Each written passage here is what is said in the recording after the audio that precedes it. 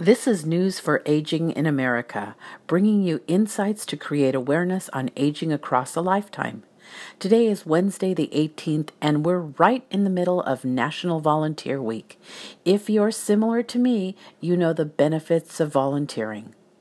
A sense of doing something good, meeting and building friendships, or perhaps sharing a skill or expertise with others. It's also good for your health. Studies show by helping others, individuals decrease their stress levels and build up immune systems. At a community level, volunteer strengthens the fabric of our society. Often volunteer organizations step up and fill the gap where local, state, and government agencies leave off. Lastly, by volunteering, you make a difference. You show up for someone else. I consider it a way you can pay it forward and build social capital. As Americans, we prize our independence. However, I think that's a misperception.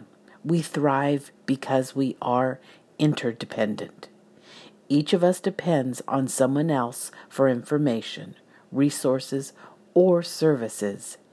At any age or ability, by volunteering, you are a receiver and a maker. During National Volunteer Week, find out how you can make a difference. This is Judy Bonilla with news on what it means to age in America.